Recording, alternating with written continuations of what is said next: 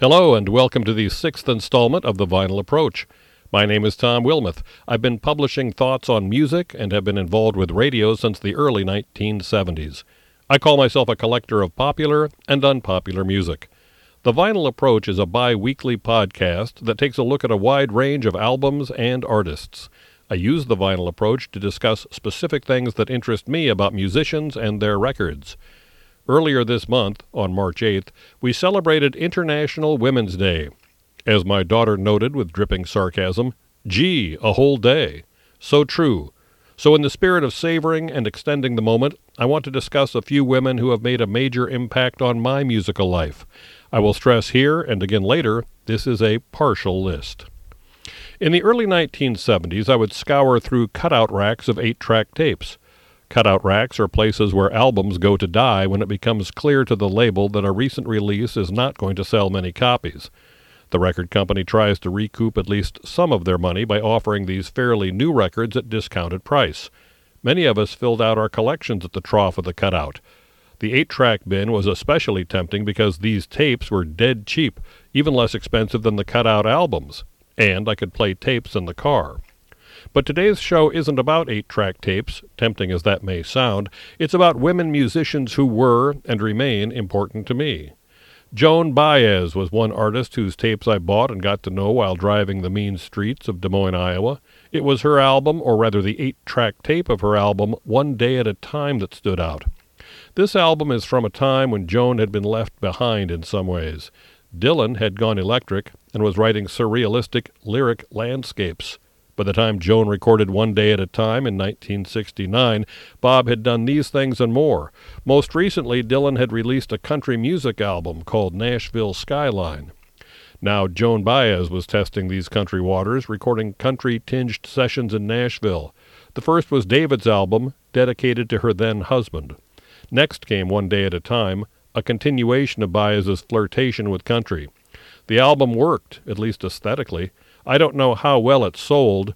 That I grabbed it from a cutout bin is not a good sign, but One Day at a Time was a pleasant album, with Baez's strong voice backed by some of Nashville's A-team musicians. I played it a lot. Song choices were unexpected. The album's title track was written by Willie Nelson prior to his crossover fame. Take Me Back to the Sweet Sunny South is here, as is a different type of surprise, the Rolling Stones' No Expectations from their then-recent Beggar's Banquet album. This Stones song fits well beside the traditional material, such as Jolie Blonde. I liked the whole album, but it was Joan's recording of Long Black Veil that really caught my attention. This is a murder ballad in the true sense of the term, a story song recounting the execution of a man innocent of the murder he is charged with, but guilty of hidden betrayal. When I saw Bob Dylan in 1974, the band played this song during a solo set. I wasn't hip enough to know that the band did this tune on their Music from Big Pink album, so their performance of the Long Black Veil that night came as an unexpected bonus. I discovered Long Black Veil through the Joan Baez 8-track, which led to a deepening appreciation for the band. Later, I learned that the song had been a big hit on the country charts in 1959 for the great Lefty Frizzell, and this knowledge would lead me down a traditionalist's rabbit hole that resulted in my purchase of a 12-CD set of Lefty Frizzell's complete works. Blame Joan.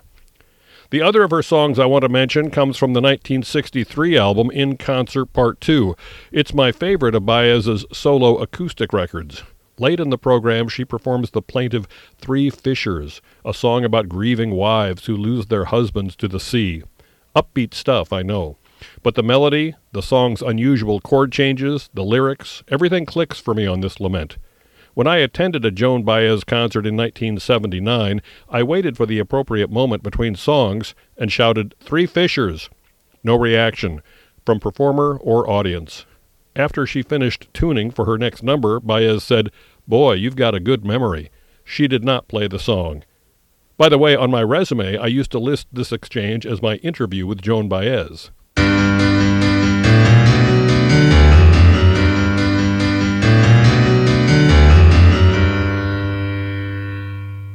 We continue with the International Women's Day episode of the Vinyl Approach. I'm trying to remember when I first learned of Joni Mitchell. Probably when I heard Judy Collins' hit recording of Both Sides Now on the radio in 1968. My obsession with the Beatles and then with Bob Dylan had taught me that there was often a difference between songwriters and performers. That is, singers did not always write their own material. I knew that Collins had not written this hit song, but that was not uncommon. Both Sides Now caught my ear as the great record it is, but it wasn't until Crosby, Stills, Nash, and Young later had a hit with Woodstock that I really began to investigate the songwriter. I think what sparked my interest was when a friend told me that he had heard Joni Mitchell's own version of Woodstock on our underground radio station, and that Mitchell's version was very different from the radio hit.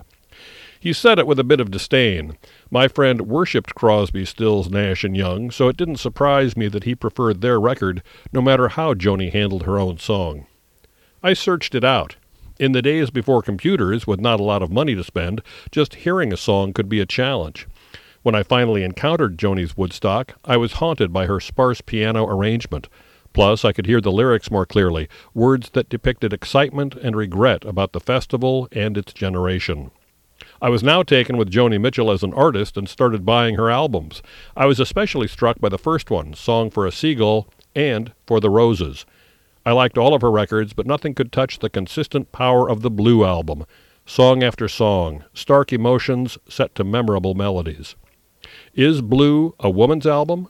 I don't know. As a guy, I thought I connected a lot with it, even though subject matter included giving up the child of an unplanned pregnancy and a female perspective on failed, or at least difficult, relationships. As much as I may like many of Joni Mitchell's records, Blue stands apart. Maybe it's not better than all the others, but come to think of it, maybe it is. I was fortunate to be able to see Joni Mitchell when she toured after releasing Court and Spark in 1974, and again a few years later with her jazz group. Court and Spark was an important album as it gave her a top 10 hit with the song Help Me. This radio presence helped solidify Mitchell's mainstream popularity, not just as a songwriter, but now as a performer. But Joni Mitchell seemed uncomfortable with success and soon tried to undermine it, like fellow Canadian Neil Young after having commercial success with his Harvest album. Later, Young would famously say that he wanted to avoid the middle of the road and head for the ditch. With follow-up albums like Journey Through the Past and Time Fades Away, Neil had no problem in distancing himself from the mainstream. After the success of Court and Spark, Joni Mitchell's next studio album was the very challenging Hissing of Summer Lawns. I know people who love this record, but I see it as her Graceland album, except not as good. But then all was forgiven with the release of Hejira, where Mitchell successfully married jazz to her own inventive approach to music. If there were any doubts about Joni's sustained talent, the Hejira album put them to rest. Strong songs, interesting arrangements, great musicians, I wore that album out. Then came Don Juan's Reckless Daughter, a two-record set that sounded like outtakes from the Hejira sessions. Still good, but definitely a step down. Then the wheels came off. In June of 1979, Joni Mitchell released an album simply called Mingus, honoring one of the great bass players in jazz history who had died earlier that year. Mingus wanted to be a jazz album, or a Joni Mitchell version of a jazz album. Actually, I'm not sure what it wanted to be, but aside from a few isolated selections, I find Mingus difficult to get through. Clips of dialogue never help a record, and they don't help here, even when spoken by Charles Mingus himself. I respect what Joni Mitchell was doing with the Mingus album. It was a bold musical experiment. But not all experiments work. Just ask Ian Anderson if he plans an anniversary tour of Jethro Tull's Passion Play project. And there is a reason that Atlantic chose not to include Aretha Franklin's disco records in its recent box set that claims to be her complete works for the label. God bless innovation, and God bless Aretha Franklin, but sometimes an artist's intended results fail to materialize. When Mingus was released in the summer of 1979, I was working at a Rarity, a radio station that played only jazz. The record company sent several promo copies of Mingus to us, but we had trouble finding a spot where this music fit, even on a jazz station. That fall, Joni hit the road to promote the record. I was able to catch the tour in Minneapolis, and the concert was great. Jaco Pastorius, Michael Brecker, Pat Metheny, they made Joni's songs swing and rock, and there were no spoken interludes. This was the way to experience the Mingus album. Fortunately, there is a live album and a video from the tour called Shadows and Light. But even in a good setting, Mitchell's new music had changed too drastically for some fans. Favorites from the earlier albums had been permanently retired. Now Joni was a jazzer. During this era, and even afterwards, Mitchell seemed to find many of her old themes uninteresting. She began to compose wordy diatribes, songs with titles like The Three Great Stimulants of the Exhausted Ones. What? For me, the nadir of Joni Mitchell's creativity came with the 1985 song that recounts the singer's frustration with a cigarette machine that was out of her brand. It's called Smokin', Empty, Try Another. And the circle game it ain't.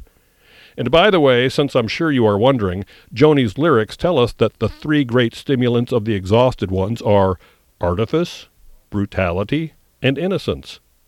Of course, now I get it.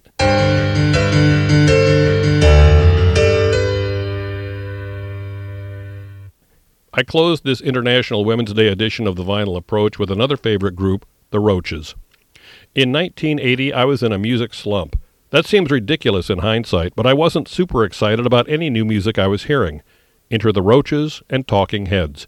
David Byrne and company had been around for a while, and I had always liked them okay, but when Remain in Light was issued, it was a new dawn. I feel it's okay to mention Talking Heads today since they had a female bass player in Tina Weymouth.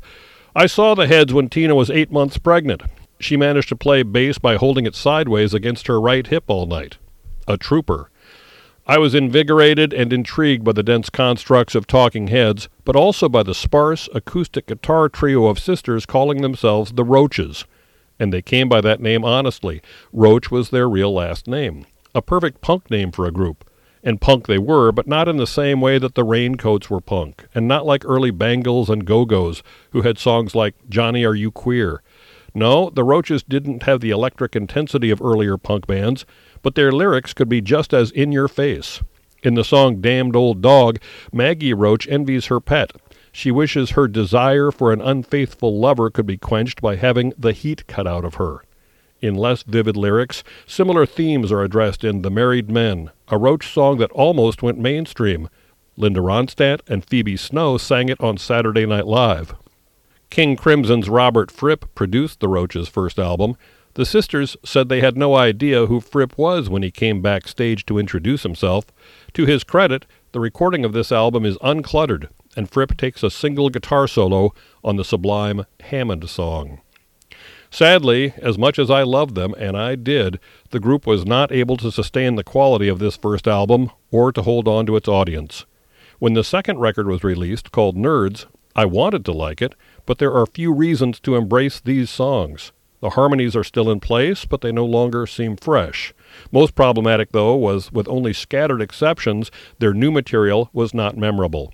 A couple of strong songs can be found on Nerds, including One Season and This Feminine Position. But the sisters were too often trading quality for cute, with titles like The Death of Suzy Roach and My Sick Mind. To promote Nerds, the Roaches appeared on NBC's Later with Tom Snyder. It didn't go well.